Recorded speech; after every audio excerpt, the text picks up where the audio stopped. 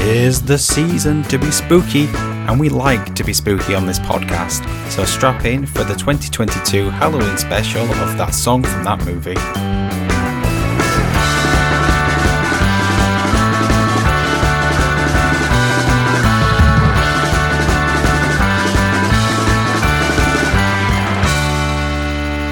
My fellow Americans, the Canadians have bombed the Baldwins. All the Baldwins. All the Baldwins. Thank you for joining that song from that movie, the journey through the very best and worst of movie songs. I am your podcast for the recently deceased host, Dietrich, and we're joined by the 9,998,383,750,000th in the queue, Alex. Hopefully there'll be some sort of tribes person I can switch tickets with, although might end up with my head shrinked, I suppose. And also with us today is the man who gave me the go-ahead to finally reveal his full name, Benteljuice. Benteljuice is something you would have called me during our French classes, which used to happen at school. Don't say it again, though. You've already said it twice. Don't say it again. Don't be giving it out on the internet. So, wait. What came first, Beetlejuice or Candyman? I don't know. I thought you were going to say Beetlejuice or Benteljuice. I was like, well, I made this up yesterday. You said it 3 times! Oh, God, Ben's here. In-person podcasting. First it came in your ears, and now it's coming into the living room. Oh, man. I would like to know, in the past fortnight, what have you been watching? Cha-cha-cha. I watched the film Everything, Everywhere, All at Once last night. Yeah. What do you think? I thought it was very, very, very entertaining. Good. It is good. It is amazing. I enjoyed it a lot. I wasn't sure at first, because I've obviously heard a lot of good things, and it's kind of...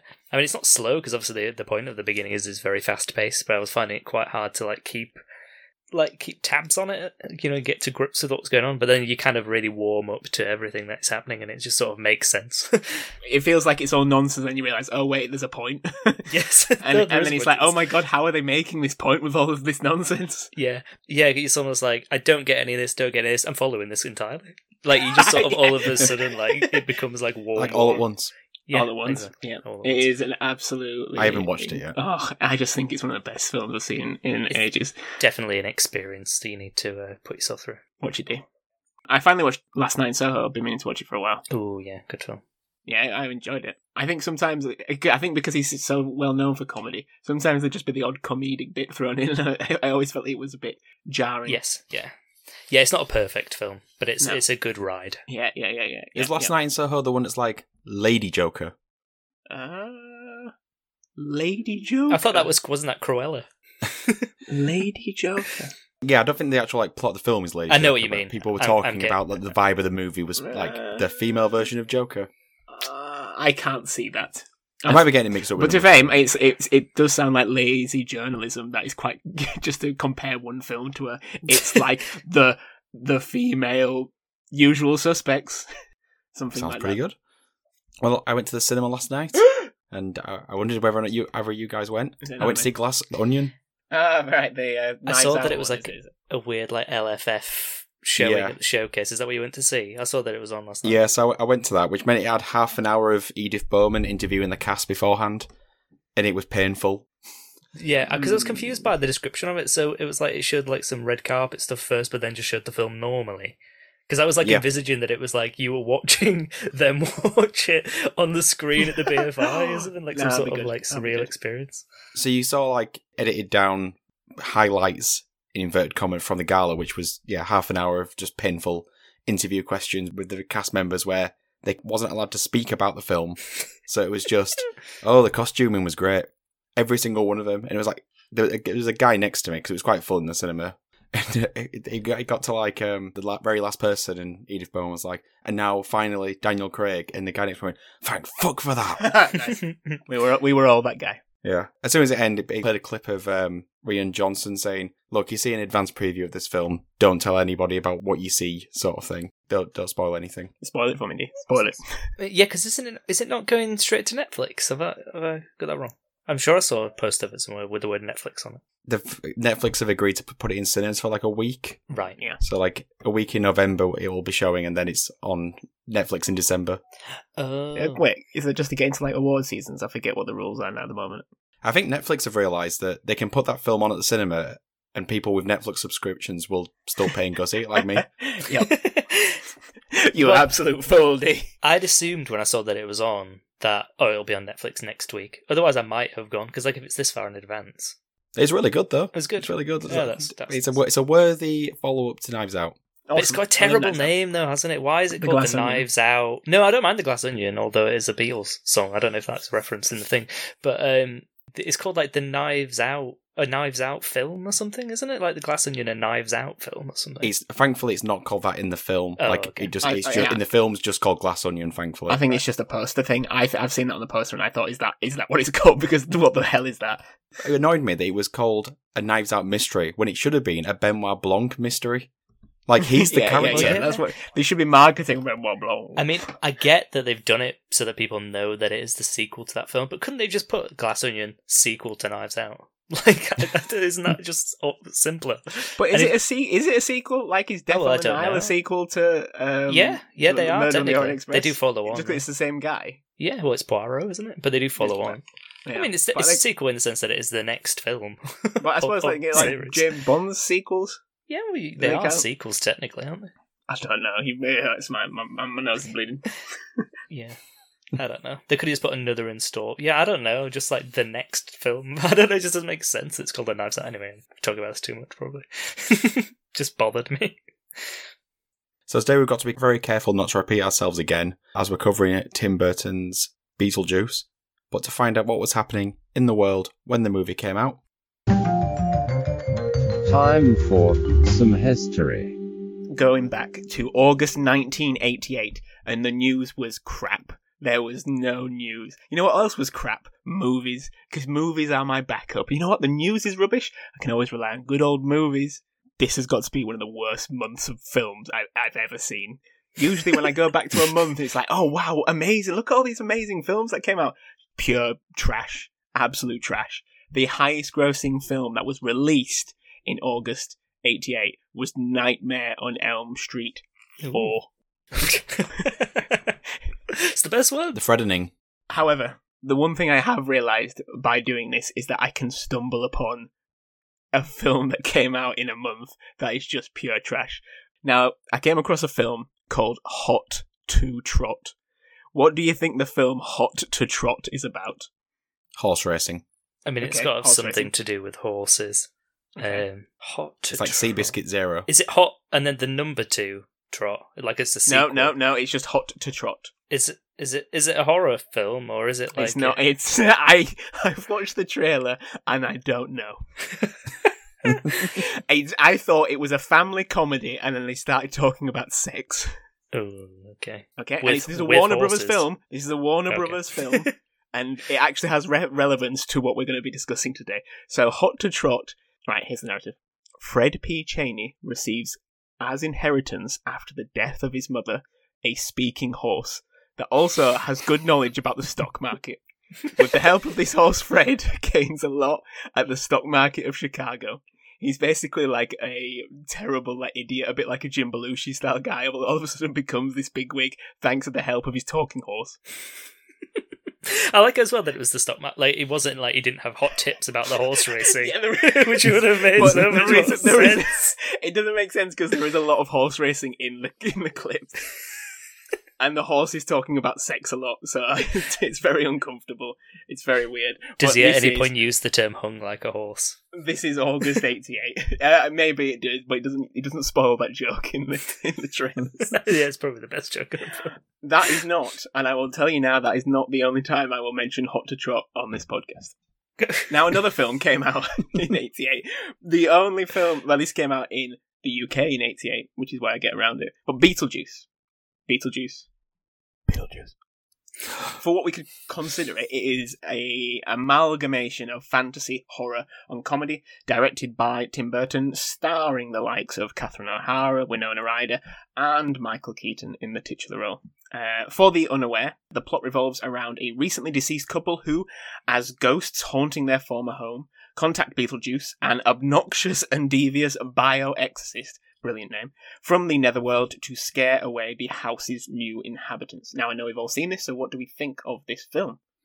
It was such a long time since I've watched this movie that I felt I had to watch it again in preparation for this recording. Go. So I did, and my main prevailing thought was, no wait, that was Drop Dead Fred. You thought you got them mixed up in your childhood. But wait, is that good or bad? Because I don't like Drop Dead Fred. Don't know. Yeah, I don't know. I just think of Drop Dead Fred from my childhood when I try to think of Beetlejuice. Was there... Well, okay, that makes sense. They're not similar, but if you were to Google, for example, if this is a thing, if you Google Beetlejuice and then put the letter D, It's Drop Dead Fred. you get Drop Dead Fred, yeah. So, and his articles comparing the two, so it's not just me. This is a thing other people have experienced as well. Right? Maybe it's some sort of weird, like, cultural phenomenon. Yeah, it must be. But this is a Beetlejuice episode, so my opinion of Beetlejuice is I've really enjoyed it, and I find it hard to believe that anyone else doesn't enjoy it. Oh, that's quite hard to remember it, apparently. Yeah, well, this is based on me rewatching it. Yeah, it's hard not to like the movie in some way. Like, it's just got so much character to it, and it has such a vibe that I think anyone of any taste can find something that they liked in this movie when they put it on and walk away from it positively. Maybe it doesn't give a lasting impression, as we've learned from the Drop Dead Fred. Yeah. But yeah, really enjoyed watching this movie back, and it annoyed me that I haven't watched it back again sooner. Oh yeah, no, I definitely felt like that as well, rewatching it recently. Alex, what do you think? Similar thoughts, really. Like, it has been a very long time since I watched it as well, but I watched it yesterday, so... Look at us being actual pretty good. Thank you, Amazon Prime. Yeah, thank you, Amazon Prime. Sponsor us. Sponsor us. I think it's just really fun, isn't it? It's probably... I think, for me, it's probably one of Tim Burton's best films. Yeah, definitely. Yeah, I think so. I think it kind of captures everything that is good about his films. Like, it's mad, it's a bit funny, and it's like, I think out of all of them, it's the one that's kind of the most surreal and like out of the depths of some sort of weird delirium. Like, it's all just a bit weird, but in a good way.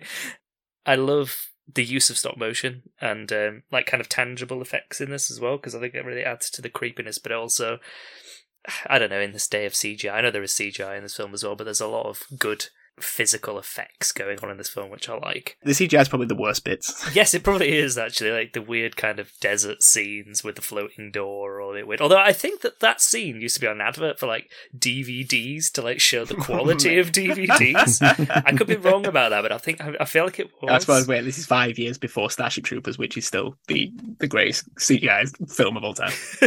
But you know, we used to buy a VHS, and it used to, for a period, used to advertise DVDs on the VHS, DVD players. I'm sure that they maybe used some of this film in that. I can't remember.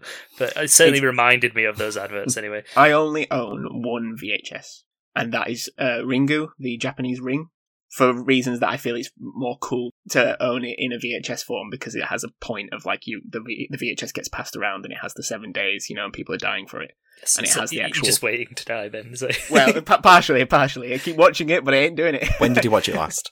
But annoyingly, like, because it even has like the clip that they've used in the film, like at the start, so it feels really eerie. But then it also has an advert for DVDs on it, which ruins the entire vibe. Does it have that one about being locked up for private, for privacy? You want to steal a car? You want to steal a car? Oh, that one, where that guy had like that metal like branding thing. Do you know the one I mean? Yeah. The best one. This is clearly such a tangent. The one when it was an advert for like, was it Dolby or something, or THX? It has a helicopter flying through like a city, and it's like, mate, that's the greatest. Yeah. Oh, if I saw that at the cinema, I was pumped. Absolutely pumped.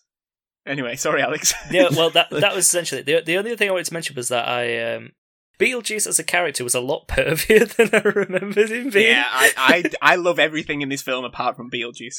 Yeah, I mean, he's not really in it loads, is he? Like, he doesn't come in which is good. Until like kind of like half an hour in, and then even after that, he's barely in it. But that part on rewatch, I didn't really...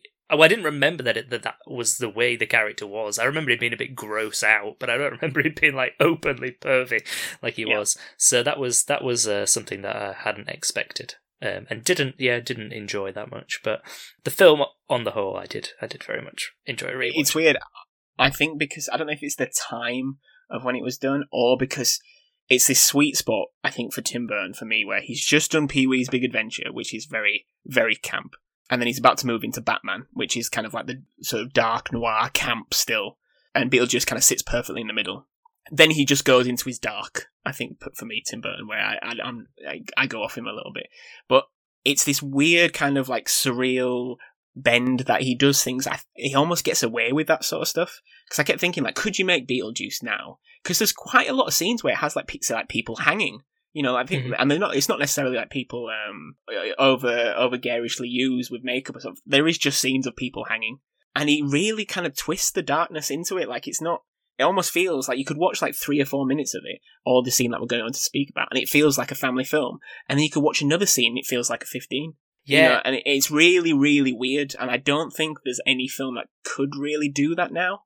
Like you have to be, because of marketing is such a big thing of it now.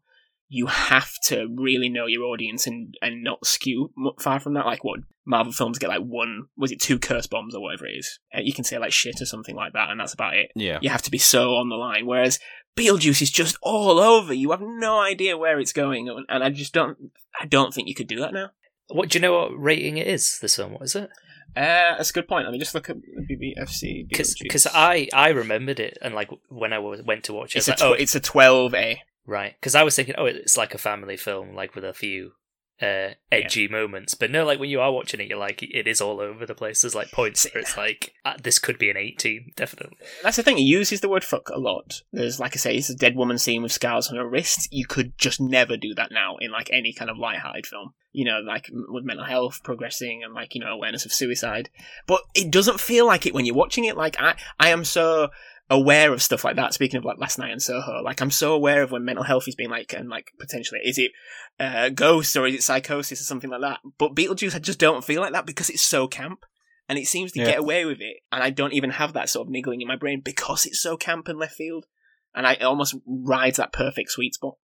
If my memory serves, they announced recently, again, that they're doing a sequel to Beetlejuice, so it'll be interesting to see like what rating it gets this time.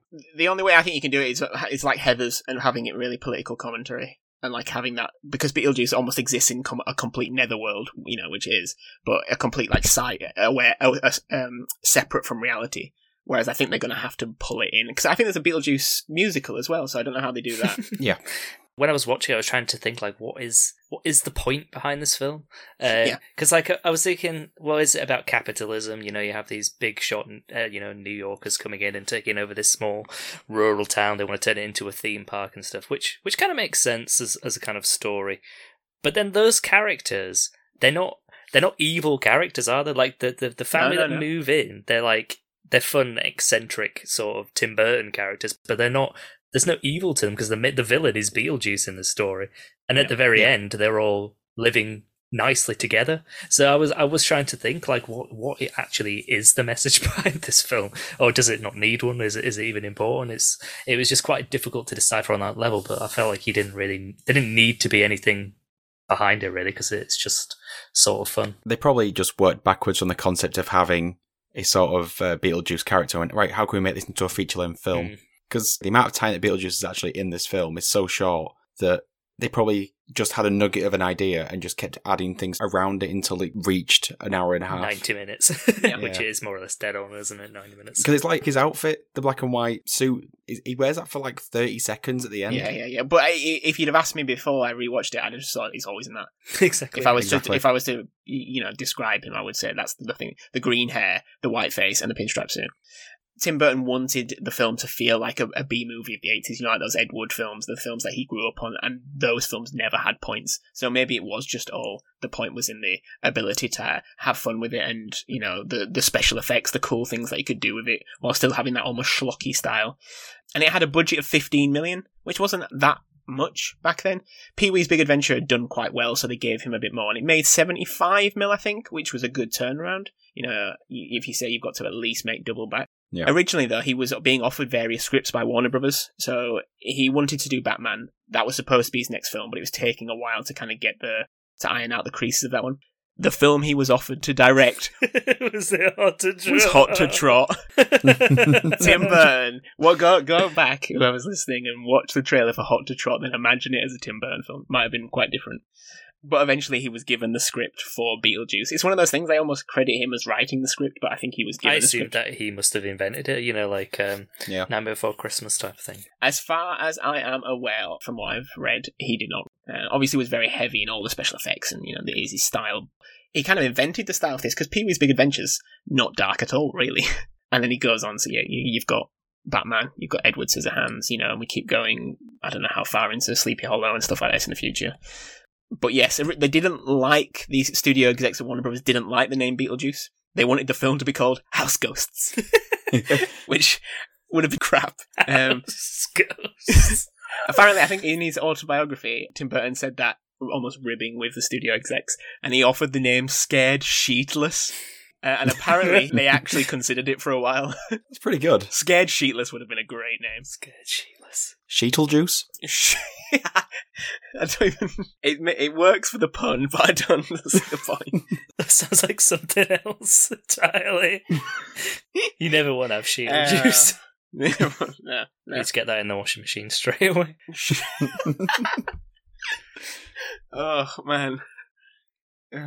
So yeah, I think the soundtrack's pretty iconic as well for this film. Both the orchestral backing done by Oingo Boingo famous Danny Elfman, Of course. who did Pee-wee's Big Adventure as well. Tim Burton managed to convince him to come back for Beetlejuice, and he kind of made a career from this on out. Danny Elfman didn't want to do film. He had no history or no experience really of doing movie scores. It's weird to think that he then goes on to make one of the most iconic film scores in Batman, straight afterwards, and then has made a career out of this. But alongside the orchestral backing and the soundtrack, we also have 2 songs by Harry Belafonte, which are famous. One in particular we are going to discuss today, which is Deo, in brackets, the Banana Boat song. Respect the brackets. There is an honourable mention, a brief mention for the song Jump in the Line, Shake Senora. Again, respect the brackets. Which kind of bookends the film in a very brief moment of Winona Ryder floating in the air doing a little dance. But yeah, Deo, which I think is a fairly famous song. One of those where if you described it to someone, you might not realise what you're on about until you hear the iconic just Deo. I feel like it's been used on a breakfast advert before. Oh, definitely has. Yeah, I actually have a note about that. Yeah, go on, nice, go on. Every time I try to sing this song, after the Deo, I just go straight into Kellogg's Fruit and Fibre. Is that what it is? Yeah. So I knew it was on something. So, yeah, it's got to have a bowl of Kellogg's Fruit and Fibre. No, nice. Kellogg man, come and... God. they had that first line and then they were just like something, Yeah, that's true. I watched the advert back. I found it on YouTube. It's from 2001. What I obviously didn't realise at the time, when I was, 10 years old probably when this advert was airing, is that it actually mimics the sort of scene, the possession. Oh, really? Ah. Yes, the advert for Kellogg's Fruit and Fibre is a reference to Beetlejuice. Nice. Good for your colon. Good for...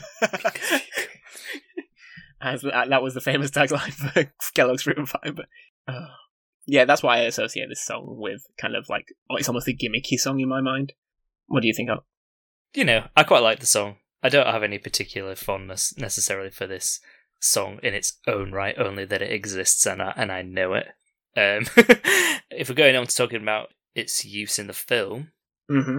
I think it's just a really, really strong scene within this film that really kind of brings the fun. I mean, it is a very fun film in general, but this scene just kind of really does come out of nowhere because you've heard that they're going to try something new in terms of haunting this family, but you've got really no idea what it is or when it's going to happen, and all of a sudden this song bursts out of Catherine O'Hara, who in this scene, by the way, gives an incredible performance. Because the fact that they can all keep such a shocked, scared face while doing those dance moves, I think is credit to everybody who is in the scene, because it is truly incredible. It does sell it, doesn't it? And all while Kevin's still at home. I just think this scene, well, then being fantastic, I think it sort of goes back to what I was saying for the movie as a whole, where there's something for everybody in this film to find and to like. The scene works as a possession of ghosts. It works as a kooky dance. It's not too dark. it also is quite dark when you really think about it, like in terms of what the ghosts are doing to them. It's just a joy to watch. And yeah, I just have to echo like the sentiments of like being able to mime the song whilst pretending that you don't know that you're singing the song whilst doing the dance moves is quite a feat that I don't think I could pull off. I think it also helps that the dub of it is quite poor. It just doesn't feel like it's almost connected to them. It just feels like they're almost like they're a megaphone as Harry Belafonte is just booming out of them. I think it's great. I think it's absolutely hilarious. It's infectious, and the song has that kind of jovial element to it. It is a working song. I'll go into a bit more about that, but it just when they start. What's the the guy? I forget his name. He plays the principal in Ferris Bueller's Day Off. Yeah. Evil man. He's just pure like shock of when he's kind of like getting flung forward. I think he's really for some reason I just can't help but smile and laugh. And yet, probably one of the standout moments of just enjoyment. I think there's better technical moments, and I think there's better creative scenes. But this probably does stand out for me. Probably, and I think the song is a good choice. And I think like if you mention this film to people, this is probably the scene that they do remember, which says a lot for the song choice and also the way it's performed, and just like how it sits in the film, because it doesn't even include the title character, and this is the weird thing about Beetlejuice, isn't it, which we've already kind of discussed, that he as a character is only in it kind of for a very short period of the film in terms of the runtime. Yet the visual of him is quite iconic, but that's a visual that doesn't really exist. And like he's not even in probably the most famous scene from the film. It's odd. It is really odd, actually. Yeah, I've never really thought about it in that much depth, but it is odd. And I guess it sort of links to Jumping the Line, but I feel like they sort of tried to go back to this miming at the end. I just don't think it hits as hard because this is so well done. Yeah. Yeah, definitely. Does anyone know the moniker for which Harry Belafonte had? It's a very good one. No, go. The King of Calypso. Oh, that is good. I like the King of Calypso, yeah. For people who are unaware, Harry Belafonte is kind of one of the leading Caribbean musicians, especially of the area that popularised the styles of Calypso music, particularly in the 50s and 60s. I think Deo is probably his biggest song. It was originally, when he released it, was called the Banana Boat Song, so what the bit is, that is in brackets. It reached 5th in the singles chart in the US. Yeah. And as we kind of alluded to before, it's what's known as a call to work song. Not too dissimilar to kind of like a typical chanting song. And it was based on the kind of musings and some of the lines sung by dock workers, especially in the late 19th, early 18th century. So it would work through the night collecting bananas. So I guess it's someone, in the morning, daylight comes and we've got to go home, counting up, tallyman, counting up your bananas, how many have you done, get paid. But it has like a vibrant energy. It's not supposed to be like like say we talked about in like Dumbo, this kind of like hard-working, sluggish working song. It's kind of this joyous, enjoyable, that's part of the Calypso style, it's part of the Calypso music. And it is, you do feel like that when you listen to it. It's very hard not to kind of like, as they're doing in the scene, dance, because it has like a beat to it and a very jive, and it feels very summery and vibrant. In relation to the film, so David Geffen, who is a very famous film exec and producer, an interesting fact about David Geffen, apparently he's the second biggest individual polluter in the world. Yikes. Basically because of yachts, super yachts. He owns a lot of yachts. I think he also sold his house to Jeff Bezos for like $170 million. Biggest sale of a house in California. So the guy's got money. And apparently he approached Harry Belafonte asking, could I use, in a phone call he said, could I use your music in a dark comedy about two ghosts who hire a crass freelance bioexist? And Belafonte couldn't completely wrap his brain around the film's plot. Surprisingly. But was intrigued and flattered. In an interview with Pitchfork, he said what was particularly attractive was that they wanted to use my voice. Because like a lot of songs, as we've covered of the time, so many people released this song. It just seemed like a thing of the 40s and 50s, like you wrote a song and it was just pumped out to various record producers who just got anyone and everyone to do a recording of it. So I think some various different versions of this song. There's ones by Fontaine Sisters, Steve Lawrence, Dame Shirley Bassey, one favourite of our podcast. And these have all had like top 40 like hits because the song is so good and so enjoyable. I think there's a Tarriers version, which is very successful in the US, but it was just redone and rehashed and redone. But Belafonte liked that they approached him for his version, which is probably the most famous version, is the version we all know, the one that Kellogg's ripped off. And made better. He went for yes. Apparently when they were originally doing this scene, they were just doing a lot of talking and they were going to have a possession, but they felt it was lacking something. It's just going to be maybe a jokey, I don't know, like they kind of like start doing random stuff. I don't think it was just going to be just a random... It was originally conceived as like a really spooky scene and someone went, I know just the song. It's not a million miles away. Some reports it was Catherine O'Hara who suggested Calypso would bring more energy to the scene. And then I think one of the writers at the time suggested a few Calypso tunes that he knew, including Deo. Tim Burton likes the sound of the song, so Geffen had that call with Belafonte, they used it, and that's what went into it. And that's like how it lasted. The only other song that was apparently suggested was something called If I Didn't Care by the Ink Spot. I have never heard of this and did not recognise it when I played it back on YouTube. There was also a suggestion for When a Man Loves a Woman, a replacement for the Shake Signora bit. But again, I feel like it needs to be Shake Signora. I don't know if you want to say anything about that use of that song, because again, I think it is a nice way to celebrate the end of the film.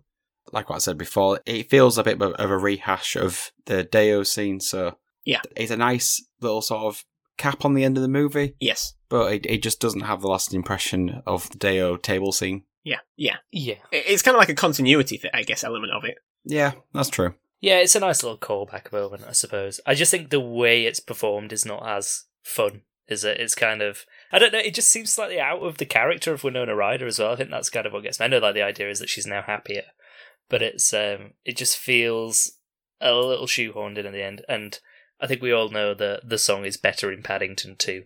That is true. Yeah. So everything's better in Paddington 2. Everything is better in Paddington 2. Top 5. Top 5 time, and it's me this week. So it's a simple one this week. Obviously, we haven't spoken much about Alec Baldwin. I felt like it was only right that I fix that by talking about the American royal family, the Baldwins. And I'm not accepting Alec Baldwin as an answer for this. So just name me 5 official Baldwins. Oh my god. I know for definite one other. Stephen Baldwin. Stephen Baldwin. Stephen Baldwin is correct. You know Stephen Baldwin. Stephen Baldwin is in one of the greatest films of all time, and I'm not saying Usual Suspects. Flintstones. No, not Flintstones. He is in a film called Sharks in Venice. Now, it is very unclear in Sharks in Venice if he's being serious or not. I think we watched this about 8 of us last Halloween. I think he's playing it serious, but they're sharks in Venice. Is it about actual sharks, or is it like Sharks in Venice in sort of like a mafia type thing? There's both. There is mafia. Oh, it's a real head scratcher then. Yeah, it's basic. I mean, it sounds very basic. The idyllic surroundings of the Italian city become a bloodbath when the canals are invaded by ferocious man-eating sharks. Basically, Stephen Baldwin is like an Indiana Jones style character, and there's some treasure under Venice, and his father found it, and he's trying to go back. But for some reason, there's also sharks that have been released by the mafia. It has 2.5 out of 10 on IMDb. Watch it. Okay. Billy Baldwin. Yeah, Billy Baldwin. Billy Baldwin, yeah, that's 2. Baldwin. There's one in the TV show Firefly, isn't it? Is that, I want to say, Adam Baldwin? I don't know. Adam Baldwin's not an official Baldwin. Oh, no? Is that someone else? He's not part of the Baldwin family. Who is he?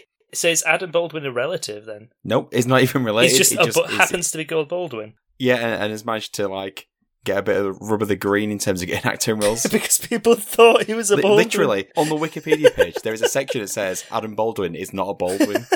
Fine. Nice. I always thought, because I always assumed that he was. But that makes sense because he doesn't really look like them. Kim Basinger? I'll accept, yes. Oh. Ex-wife of Alec Baldwin.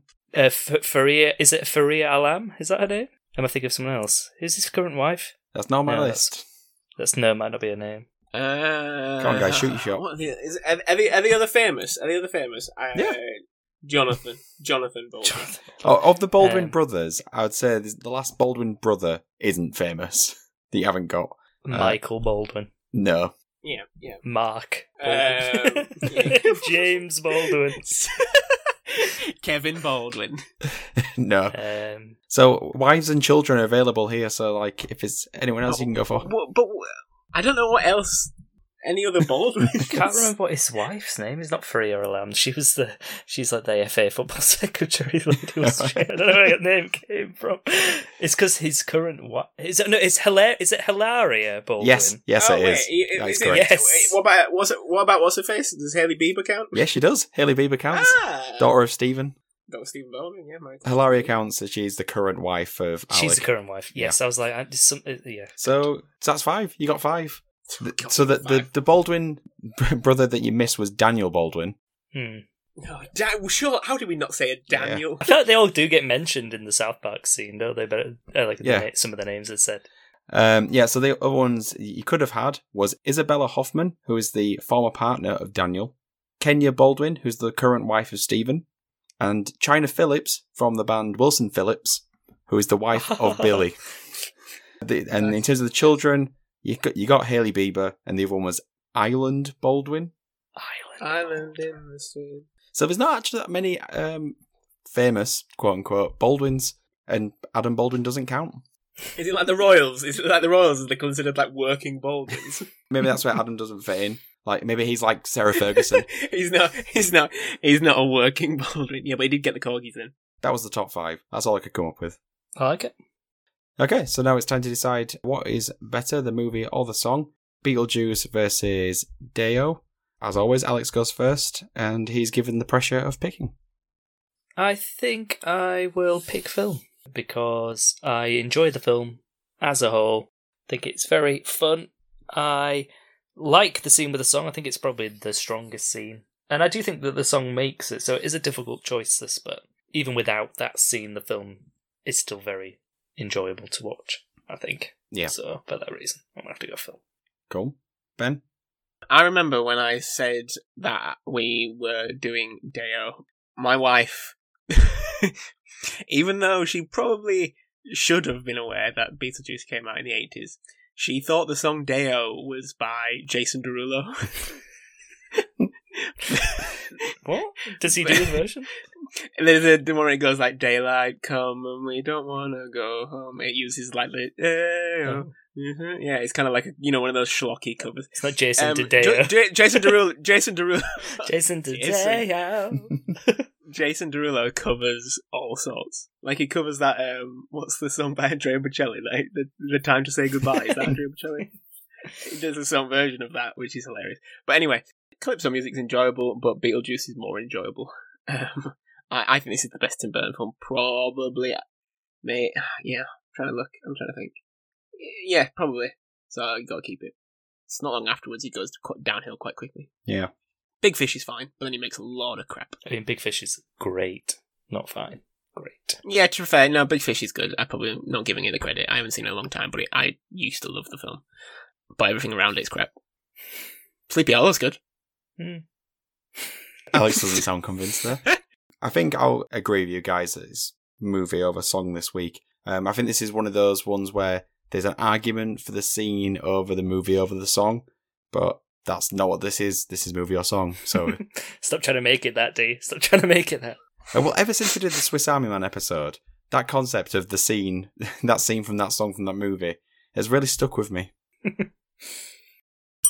Okay, so that brings an end to our Halloween special of that song from that movie. Let us know which one you think's better, the movie or the song, and you can let us know on Twitter. But Ben, what is our Twitter handle? At TSFTMPod. Thank you. You can also share this on Reddit, but Alex, what random subreddit should they share it on this week? Obviously, Robert Goulet. The Robert Goulet subreddit. I bet that is very popular. He's from a subreddit anyway, isn't he? It's good enough. So you can also help the podcast by telling all your friends, leaving a 5-star review wherever you get your podcasts, buying our merch, or signing up to be one of our Patreons. All the links for that are in the show notes. So all that's left now is do some goodbyes. So it's goodbye from myself, goodbye, and goodbye from Alex. I know just about I know just as much about the supernatural as I do about interior design. And goodbye from Ben. Think about what you're doing, Rossi. What you gonna do? Fight the sharks alone? Maybe I'll take my chances. God. Sharks in Venice. So, goodbye, everybody. Bye. Bye. Bye. You know in Sharks in Venice, the divers all speak very clearly underwater despite the breathing apparatus in their mouths.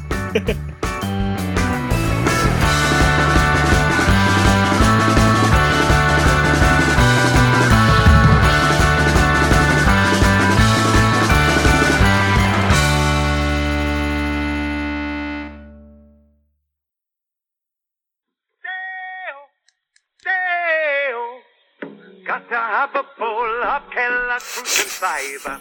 Breakfast come and me want some fun. Hey, Mr. Kellogg man, give me your banana. Breakfast come and me want some fun. Coconut, hazelnut, fruit, nirvana. Breakfast come and me got some fun. God, the golden day of adverts.